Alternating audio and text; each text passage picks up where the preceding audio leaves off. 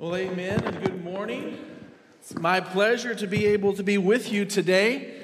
If you're new with us today, I am not the typical person that stands up here and preaches. So if you're the type of person that you pray with your eyes open just so you can always keep an eye out on what's happening, and then you saw me up here moving this podium around during the prayer, I'm a little larger than the person that normally preaches up here in a lot of ways, and so but I am grateful for the opportunity to fill in for Pastor Charlie as he and his family are out doing vacation, and they're in, I believe they're in Disneyland and in Anaheim and just having a good time. And so it is my pleasure to be able to be with you today.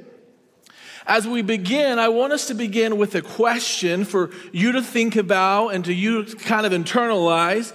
And so I want you to think about, when was the last time you were so exhausted, just completely wiped out, that you didn't think you could go any further? When was the last time you just been going and going and going, and you got to a point you're like, I don't think I can go one more step? Now, hopefully that wasn't like this morning. Like maybe you're like, I don't even know how I made it in here. And maybe if that's you, well, to God's praise, you are here today, and by His mercy, you are here today. But for me, physically, there was a time recently where I became so exhausted. It was the most exhausted I had been in a long time. And there's a small handful of people that will be able to identify with me today. About 2 Fridays ago, our church received a shipment of 600 chairs that we're going to be using in the atrium.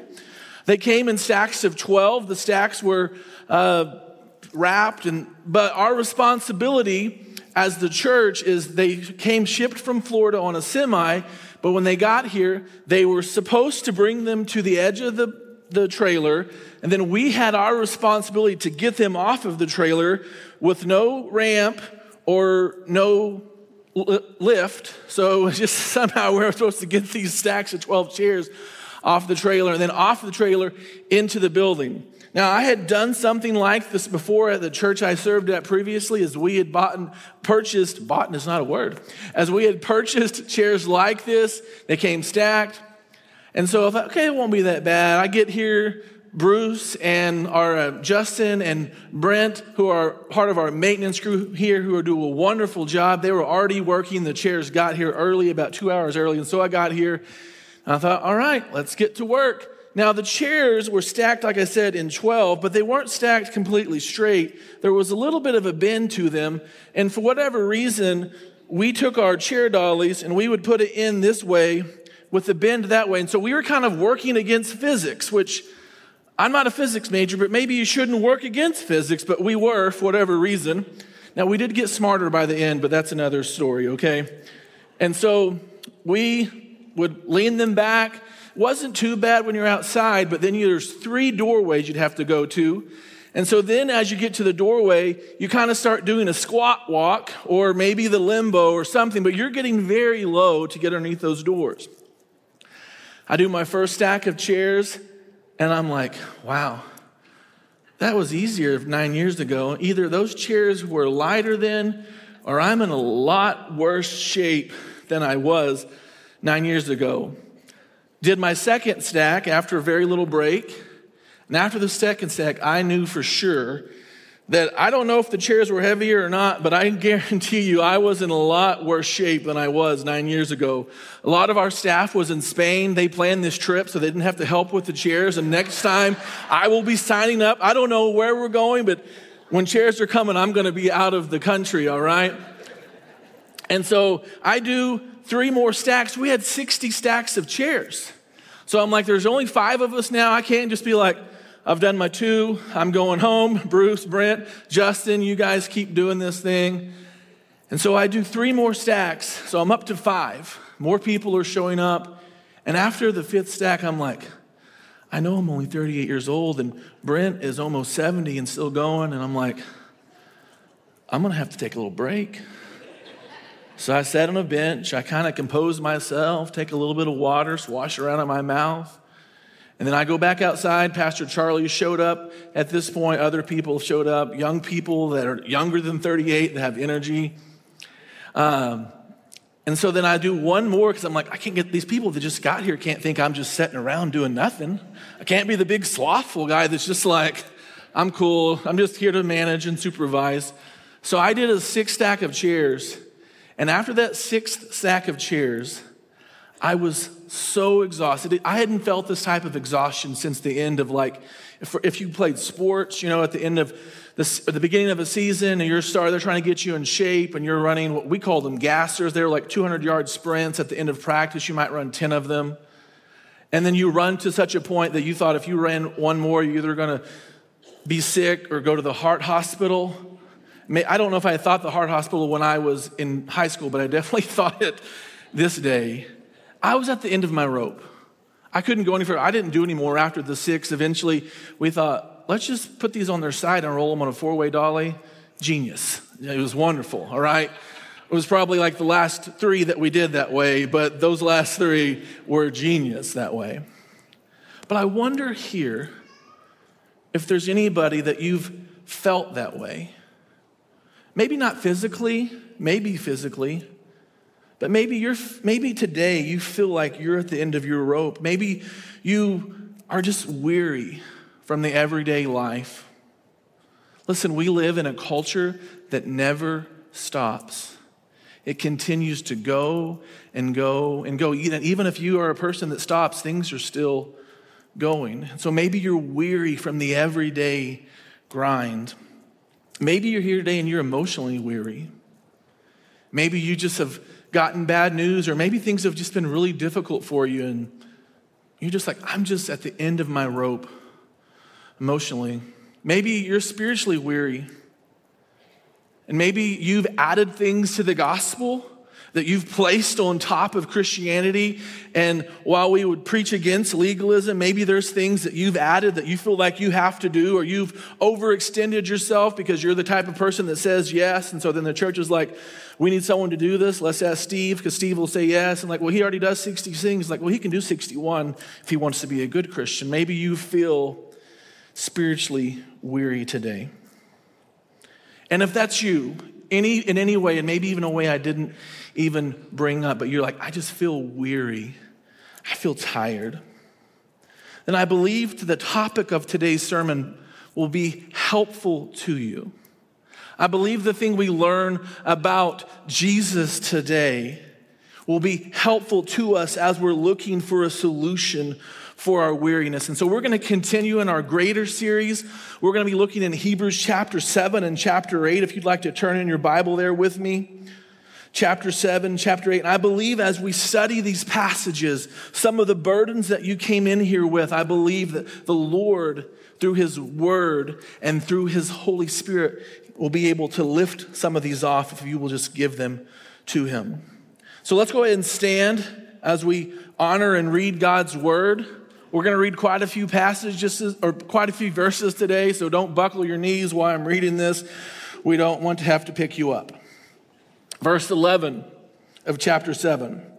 Now, if perfection came through the Levitical priesthood, for on the basis of it the people received the law, what further need was there for another priest to appear, said to be according to the order of Melchizedek and not according to the order of Aaron? For when there is a change of the priesthood, there must be a change of the law as well. For the one these things are spoken about belonged to a different tribe. No one from it has served at the altar. Now it is evident that our Lord came from Judah, and Moses said nothing about that tribe concerning priest. And this becomes clearer if another priest like Melchizedek appears, who did not become a priest based on a legal regulation about physical descent, but based on the power of an indestructible life. For it has been testified, you are a priest forever according to the order of Melchizedek. So the previous command is annulled because it was weak and unprofitable, for the law perfected nothing. But a better hope is introduced through which we draw near to God. Verse 20. None of this happened without an oath, for others became priests without an oath, but he became a priest with an oath made by the one who said to him, the Lord has sworn and will not change his mind. You are a priest forever. Because of this oath, Jesus has also become the guarantee of a better covenant. Now many have become Levitical priests since they are prevented by death from remaining in office, but because he remains forever, he holds his priesthood permanently. Therefore, he is able to save completely those who come to God through him, since he always lives to intercede for them. For this is the kind of high priest we need: holy, innocent, undefiled, separated from sinners, and exalted above the heavens. He doesn't need to offer sacrifices every day as priests do, first for their own sins, then for those of the people. He did this once for all when he offered himself. For the law appoints as high priests men who are weak, but the promise of the oath which came after the law appoints a son who has been perfected forever. Verse 1 of chapter 8. Now the main point of what is being said is this: we have this kind of high priest who sat down at the right hand of the throne of majesty in the heavens, a minister of the sanctuary and the true tabernacle that was set up by the Lord and not man. For every high priest is appointed to offer gifts and sacrifices. Therefore, it was necessary for this priest also to have something to offer. Now, if he were on the earth, he wouldn't be a priest, since there are those offering the gifts prescribed by the law. These serve as a copy and a shadow of the heavenly things. As Moses was warned when he was about to complete the tabernacle, for God said, "Be careful that you make everything according to the pattern that was shown to you on the mountain." But Jesus has now obtained a superior ministry, and to that degree, he is the mediator of a better covenant, which has been established on better promises. Let's pray. Father, I'm so thankful for your word. And God, as we have just read a lot of verses, God, these verses are chock full of truth that can be helpful and beneficial to each of us wherever we are today. God, I pray for the people that are weary in the room,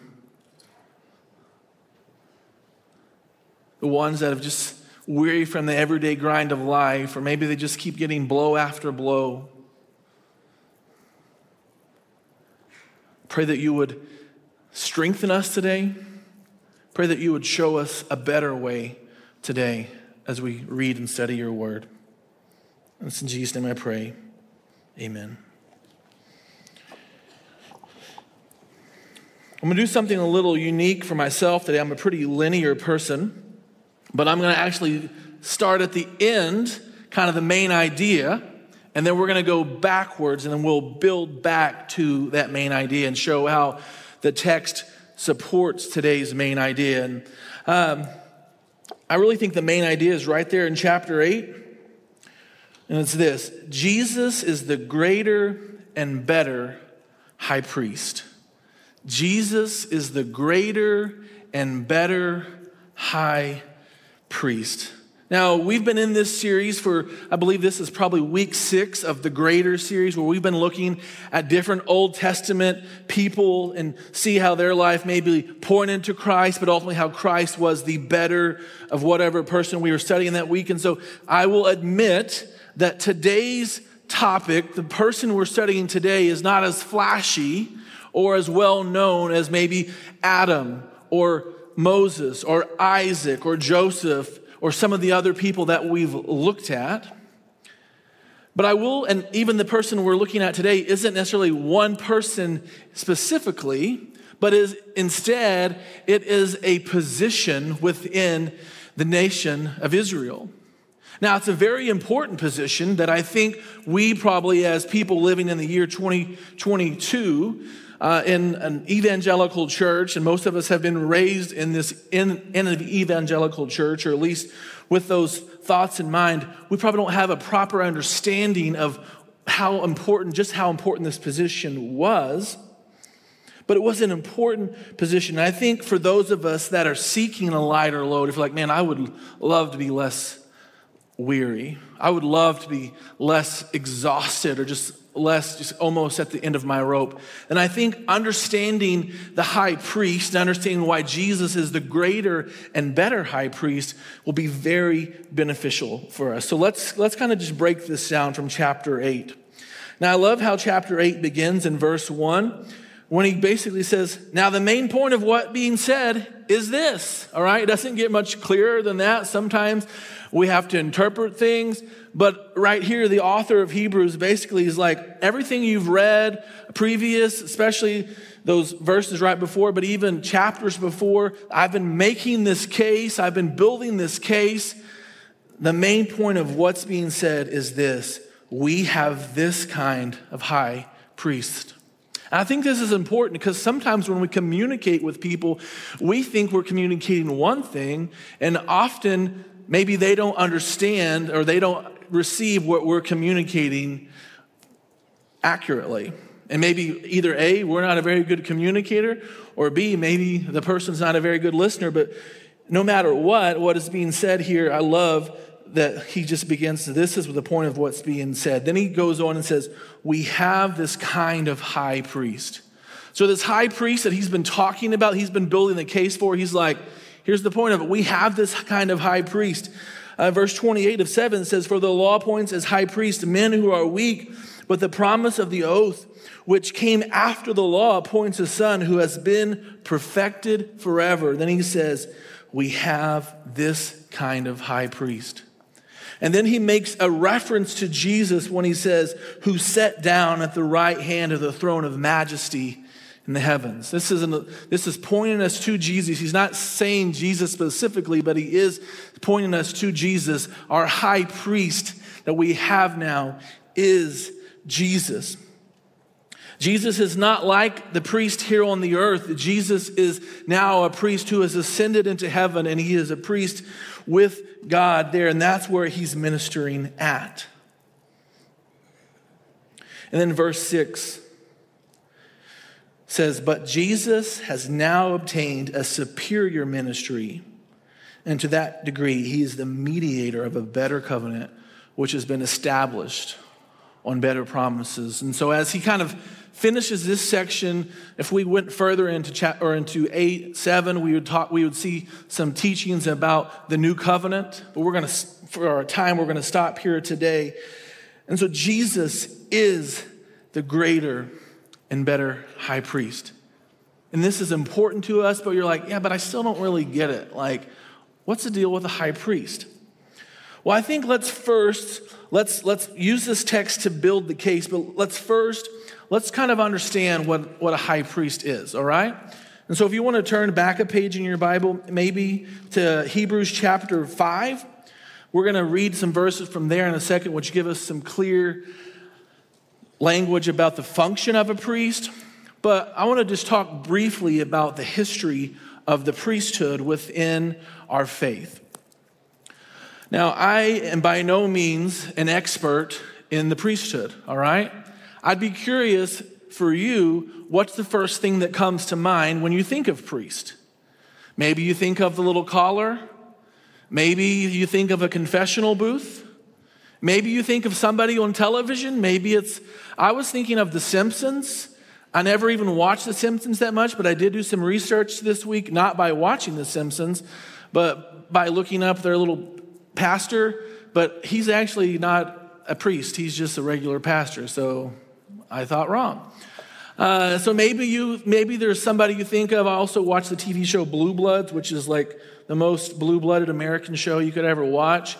And there's a family in that show who's up in New York, and he's the police commissioner, and his family's all in there, and they're very strong Irish Catholics, and so there's always priests that are in that show, and so I can think of there's a kind of a main character that's a priest. That's something that comes to mind.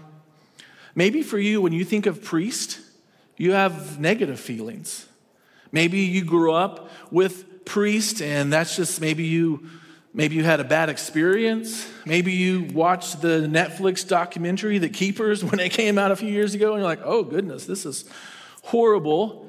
But this priest language isn't something we really use within our context, right? We don't call Charlie a priest. We don't treat him as a priest. None of us on staff, we don't have a director of priesthood. That's not who we are, because we believe that we are a congregation of priests. We believe in the priesthood of all believers. And so that's not something that we put on one single person, that person is a priest. So it can be difficult for us.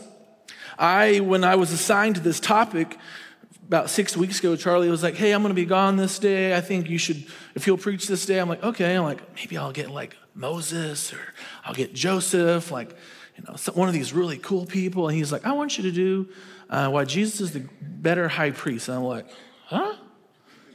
I bought 3 books. To help me. And now, I only read half of one, okay? I can get a little overzealous in my book buying, so if you find my definition of the priesthood lacking, you can borrow one of my 3 books that I haven't read yet. But I also studied the scripture about what it had to say about priesthood. And so we probably have some limitations here. The priesthood in the Bible, in the study that I did do, a lot of scholars believe that priesthood is really around from the beginning of the narrative. Some people even would say that you could consider that Adam, when he was in the Garden of Eden before sin, he had kingly duties, but he also had priestly duties. And so he had those type of responsibilities. Then scholars would also say that other patriarchs like Abraham and others would have priestly activities that they would do. They weren't necessarily priests, but they were doing priestly type things. And then, of course, with Moses had many activities that he served in a priestly-like way. And it was during his time that the priesthood was really instituted. In Exodus, we would read, I believe Exodus 25, we would read about when God set aside Moses' brother Aaron and his descendants to be the high priest. And then later we would read in Deuteronomy where then the entire tribe of Levi, the Levites, would become kind of priestly assistants. And so that's kind of where we get this idea of the Levitical priesthood. And so in one of the books I read, written by David Schrock, it says, the Levitical priesthood is the culmination of Yahweh calling Aaron and his sons to serve as priest, then adding priestly personnel from the house of Levi, the Levites, to strengthen the priestly arrangement. And then the Levitical priesthood began there, but then it continued throughout the rest of the Old Testament until the days of Jesus. And then as we're reading here, we know that when Hebrews is written, and this audience of this book is after Christ has lived, died, and resurrected and ascended. So the priesthood was something that was still happening. And while it wasn't always done right, sometimes they were trying to honor the original intent. And so we kind of have an idea of just the history of the priesthood. We also know that the Bible mentions other priests that weren't a part of the faith, and so this idea is around. But what did priests do? All right, what was their responsibilities? And that's where I believe Hebrews chapter 5 will be helpful to us.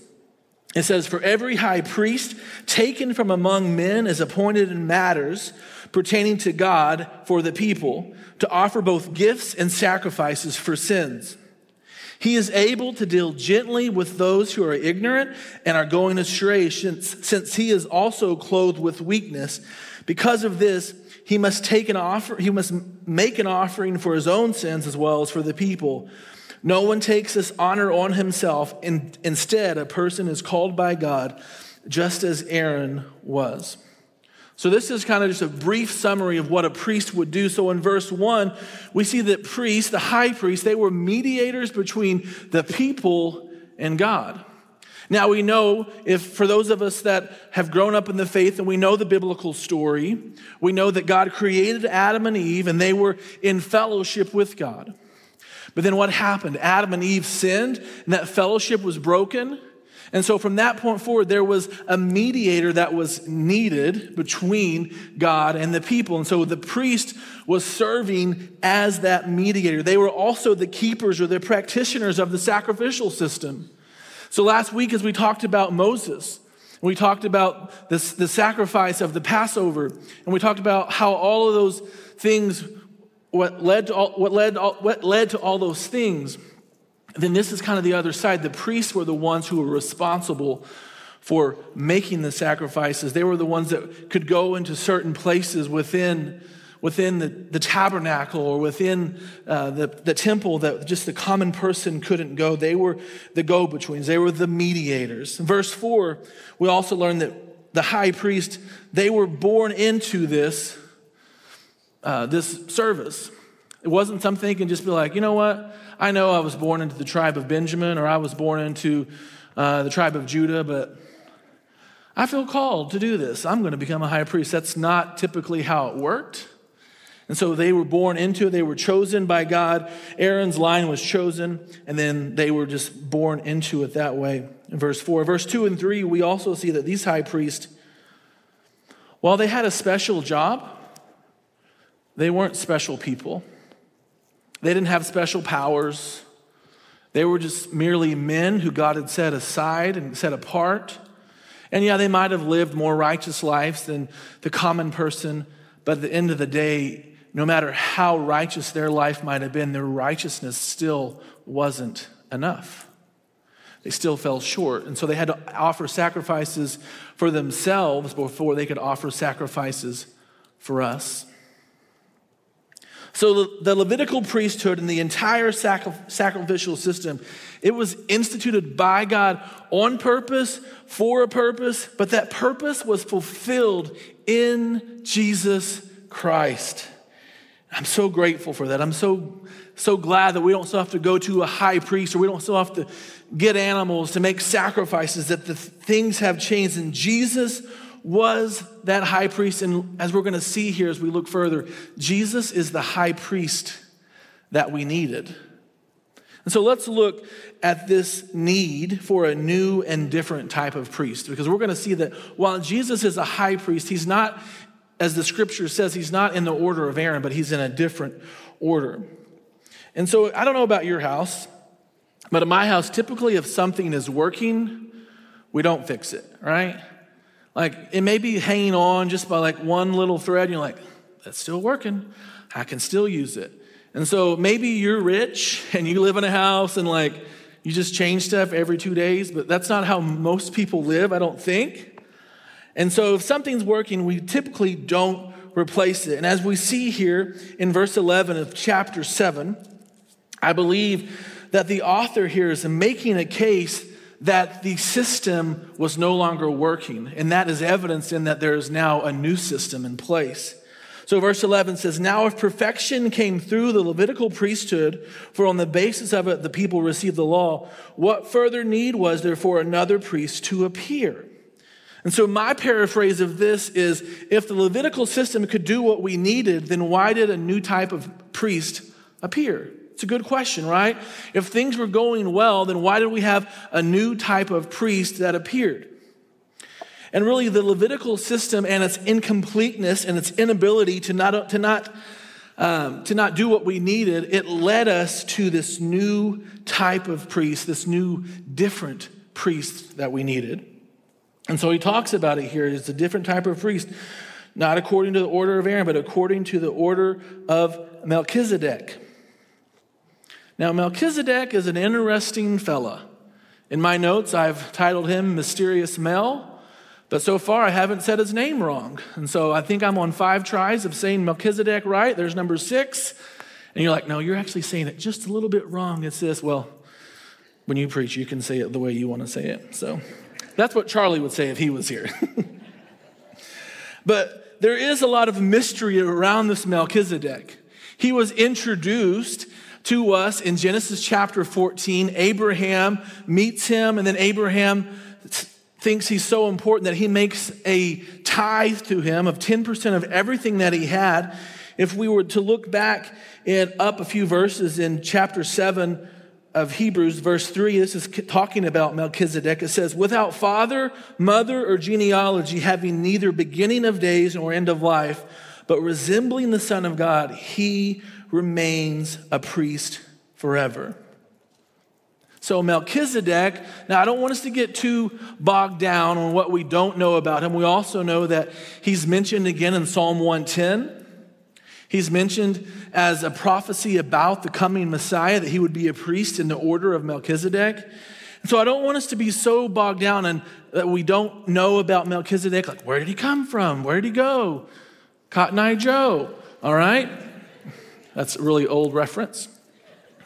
The section right back here, that's kind of maybe the section. So, but where did he come from? Where did he go? We don't need to know. We don't need to be so worried about these things. What we do need to be worried about is that he was given to us as a picture of the type of priest that we needed. And so let's look further at how Jesus identifies with Melchizedek. Verse 16 says, who did not become a priest based on a legal regulation. If we read earlier, it's basically like there was never been a priest from the tribe of Judah. We know Jesus was from the tribe of Judah. So it wasn't a legal thing based upon his physical descent, but based on the power of an indestructible life. That phrase right there is going to carry so much meaning for us throughout the rest of today's sermon. But this idea that Jesus has the indestructible life. And you're like, well, yeah, but he died. Yeah, Jesus came to this earth on his own free will, on his own volition. God sent him and he came. Then Jesus lived for 33 years. And then at the time that God appointed, Jesus went to the cross. Jesus died. He went into the grave, but he did not stay in the grave. Jesus came up from the grave 3 days later, and he lives the indestructible life. And we needed a priest like this because the priests under the law, they were weak. They did die. And as we read here in verse 19, it says, for the law perfected nothing. The law had its purpose. The law has its purpose. It has its function in our lives. It makes us aware of our sin. It makes us aware of our inability to tip the scales right with God. But the law has no power to perfect you. And here's the thing. None of us in this room would ever be even able at all to come close to keeping the law. Jesus was also the high priest that was promised with an oath. Verse 20, it says, none of this happened without an oath, for others became priests without an oath. But he became a priest with an oath or a promise made by the one who said to him, the Lord has sworn and will not change his mind. You are a priest forever. God has made the promise that a priest was coming, a new type of priest, and he would be a priest forever. And then verse 19, I skipped over this earlier, but it says that Jesus was a priest that a better hope is introduced through. And through this better hope, we draw near to God. It's through the indestructible life of Jesus, the greater and better high priest, that we draw near to him. I don't know, I feel like I always talk about TVs when I preach, but growing up, my grandparents had a really cool TV.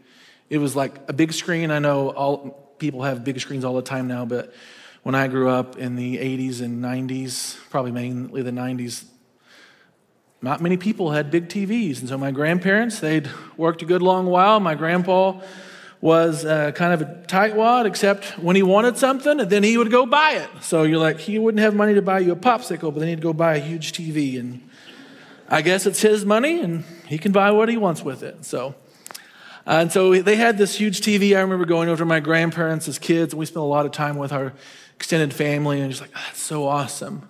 Well, it was even more awesome in 7th grade. I have 4 brothers, so I grew up in a house of 7. My mom was a stay-at-home mom. So we got a lot of hand-me-downs, right? Now, luckily, I was one of the older kids, so I was the one handing my clothes down. But from my grandparents, we got the hand-me-down of this giant TV. I just thought, wow, we're like the coolest people now because we've got this giant TV. It was probably pretty old when we got it, but I didn't know that. I was in 7th grade. And we kept that TV for a long time. I was asking my wife this morning if she remembered it, and she did not. So I guess she didn't have the blessing of ever seeing this TV. But the TV eventually started to transition or started to morph itself into something even more cool because it kind of split its picture into 3 different colors, right? we ended up calling it TriVision. That's not the brand, but eventually something started happening with the projection mechanism, and when you would watch it, there was like a wave, and there was like 3 different colors in there, and even though that happened, we kept that TV for a long time that way. Part of it was because maybe we didn't have money for a new one, but also I think part of it was you kind of got used to it. Things kind of popped to life. It was like the beginning of 3D TV. It's just still one-dimensional and two-dimensional and just different colors. We held on to that TV for a long time. I think maybe that's what the writer of Hebrews is trying to get at here. See, he's writing this letter to Hebrew people that have converted to the way. They've converted to follow Jesus. And so there's this big wrestling, all right, we're following Jesus now, but what do we do with all of this stuff that we've learned before then? And I think what the writer's after with the Hebrews, and also think with us, is like, let's quit holding on to those things that are not needed anymore. There's nothing wrong with that anymore, but we don't have to do that. We have a new high priest. We don't have to go to this man who has to make sacrifice for himself and then make sacrifice for us. No, now, through the sacrifice of Jesus, our sins can be forgiven and we can go directly to God through Jesus. So my question for us is, what are you holding on to that maybe you need to let go of? What's the old TriVision TV in your life that you're like, it's not that bad. Kind of enjoy it.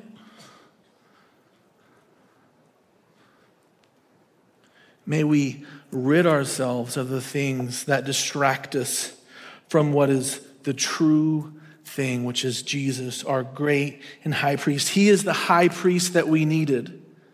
The high priest before him was no longer in need, but Jesus is the high priest that we needed. And as we're going to see, he's not like any other earthly priest.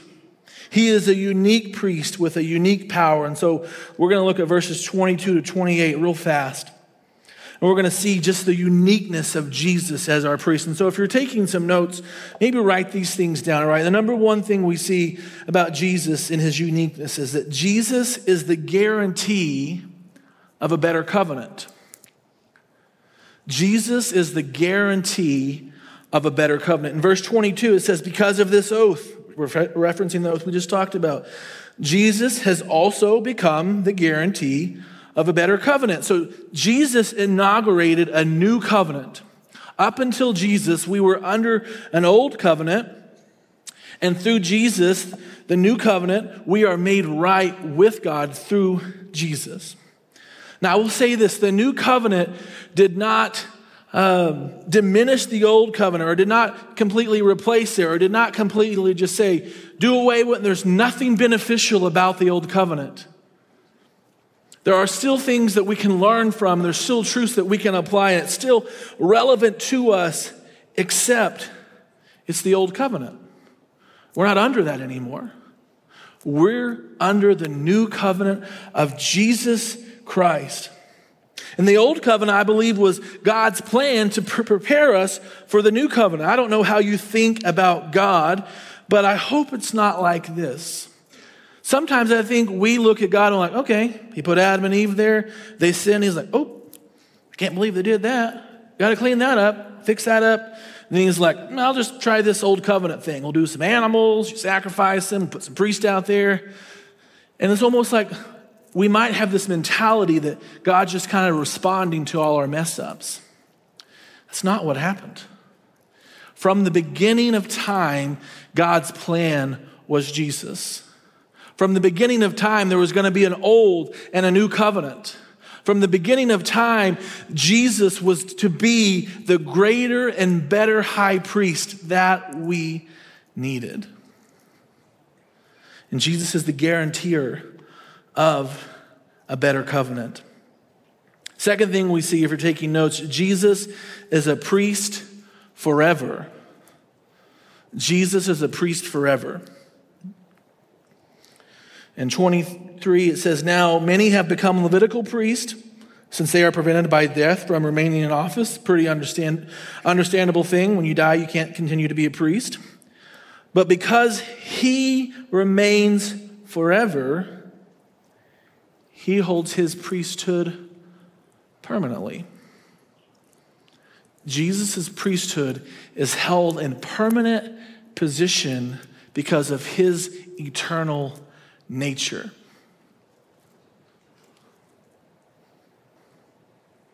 He is a priest forever. He will not be replaced. He cannot be taken off of his position. He is in this position forever. Third thing, if you're taking notes, Jesus is able to save completely.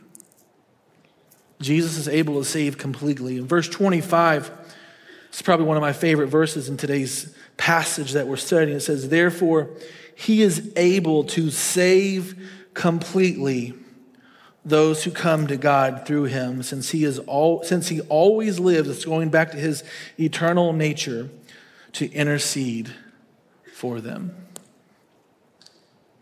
If you have an ESV Bible in front of you, the word that's used for completely is the word uttermost. And I think that word maybe even speaks more clearly to this idea of Jesus' salvation and just his ability and how grand and how big his ability is to save us.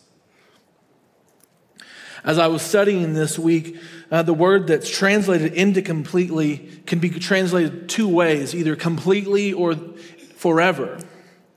And what scholars say, or at least what one scholar said, was, well, there's really no markers, there's nothing to help us identify which translation we should use. Should we use completely or should we use forever? And so he said maybe that was the author's intent, that we would apply both meanings to Jesus' ability to save us. He doesn't just save us for today, but he saves us both today and forever. Completely, there's nothing that you have to do to earn your salvation. Jesus doesn't get you to 95%, and then you have to do the rest of the work. No, the work of salvation that Jesus accomplished on the cross is complete, and it's complete forever. And the fourth thing for us today, for taking notes down about Jesus' uniqueness as a priest, is that Jesus is the priest that we needed. Verse 26 says, for this is the kind of high priest we need. Holy, innocent, undefiled, separated from sinners, and exalted above the heavens. See, Jesus is the type of priest we need because he's everything that we're not. Earthly priests, we're a lot like we are. But Jesus is innocent. He's holy. He's set apart. And then his very nature in those things, verse 27, he doesn't need to offer sacrifices every day as high priests do, first for their own sins, then for those for the people. He did this once for all when he offered himself. Jesus was the high priest we needed, and his innocence and his perfection then allowed him to be the sacrifice that we needed.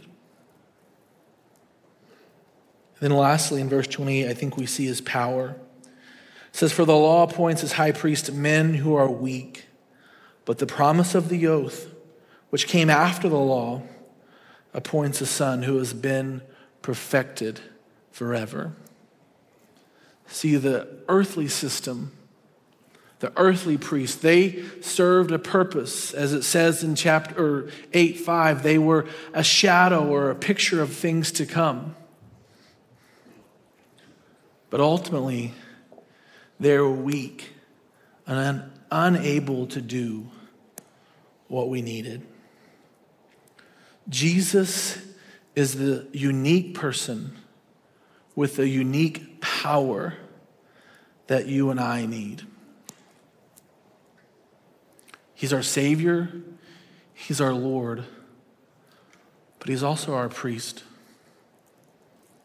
He is our way that we access God.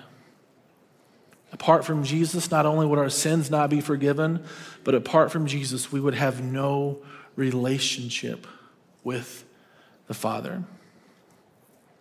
I began this morning, we began talking about being weary or being tired.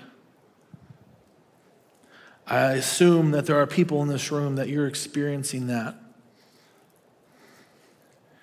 I just want to say this to you.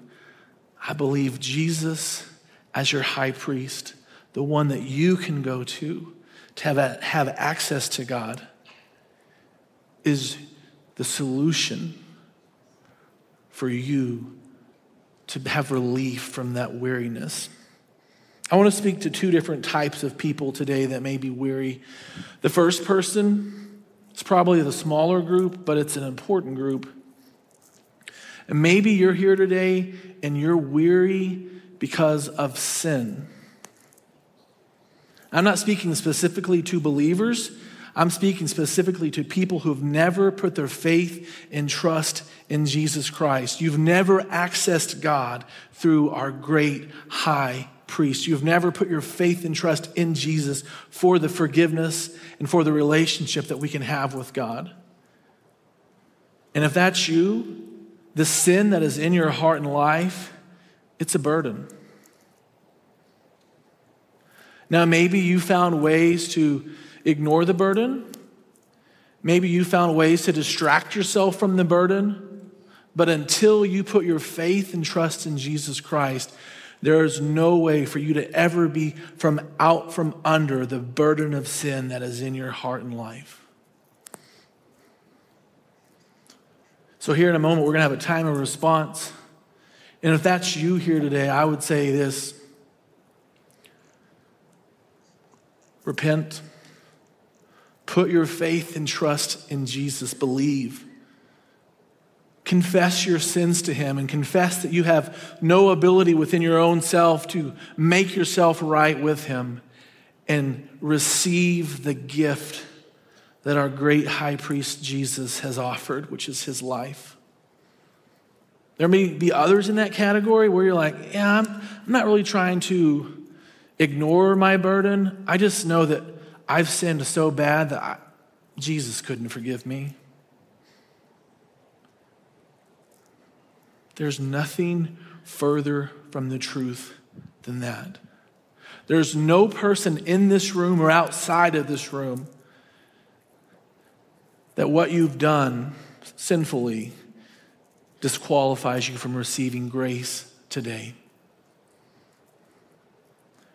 So you may be like, well, I'm going to kind of clean some things up. I'm going to kind of do some things to tip the scales. There's nothing in that system that can bring about what you need.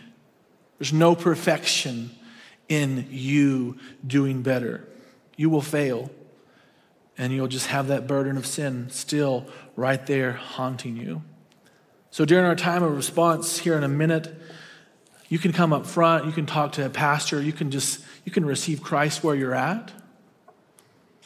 We'd love to know about it. You can communicate that to us through a Connect card. But there's a second group of people I want to talk to. I think this is the bigger group of people in the room. It's believers, and you're weary or tired because you've added things on top of the gospel. Most of us, we probably haven't even realized that we've done it. But I think there is a propensity within the life of believers that Satan likes to have us believe half-truths or things that are almost true. And then we start adding things on top of the gospel that Jesus never intended for us to believe. So we believe things like, man, I didn't read my Bible today. God probably doesn't love me as much as He did yesterday when I read it for 20 minutes. Oh man, the church wants me to serve, but I like to do this, and I just hunting season and so I know it makes me less of a Christian, but I'm just not going to do that. Listen, anytime we add anything on top of the gospel that you have to do in order for God to love you, those things are false and wrong. God's love for me, God's love for you is not based upon what you do. It's not based upon your character. It's not based upon your choices. God's love for you is based upon his character. And he is unchanging. And so for the believers in the room that maybe you're burdened because you've just been playing this game of legalism and you've been adding things onto you, and even more so, you've been adding things onto other people. Listen, we are living in an age of grace, and yes, we should serve. Yes, we should delightfully read our Bible, and we should tell people about the gospel, but those things are not requirements to receive God's love. We receive God's love just by receiving it. It is here for us.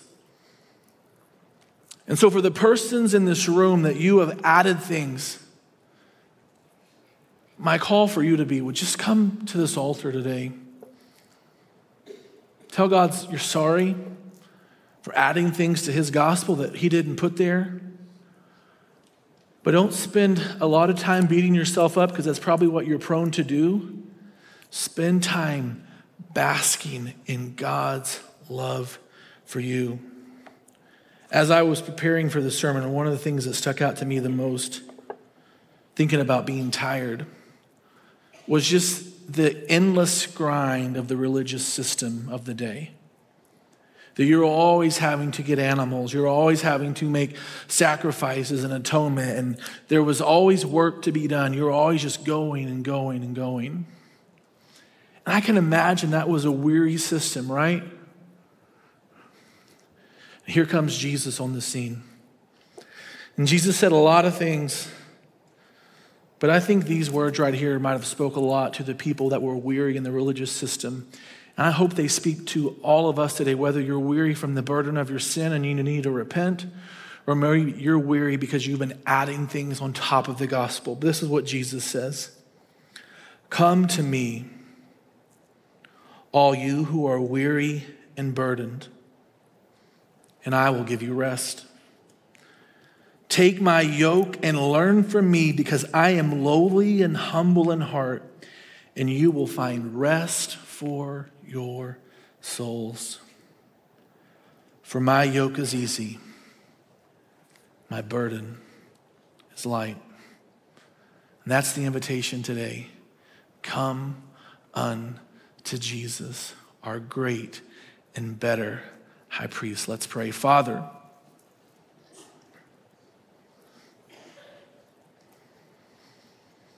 I'm so thankful that your love for me as your child isn't dictated by what I do. God, your love for me is dictated upon who you are. God, for the people in the room that are weary, God, maybe they're at the end of their rope. I pray you would give them rest. I pray they would hear your words today and they would come unto you. God, for the person in this room who knows you not, they have never put their faith and trust in you, and maybe they've tried to ignore the burden of their sin, or maybe they're still trying to make an atonement for it. God, whatever reason, I pray that today would be a day of salvation for that man, for that woman, for that teenager, for that child. God, that lives would be changed today, because Jesus, you are our greater and better high priest. You are the priest that we need. It's in Jesus' name we pray. Amen.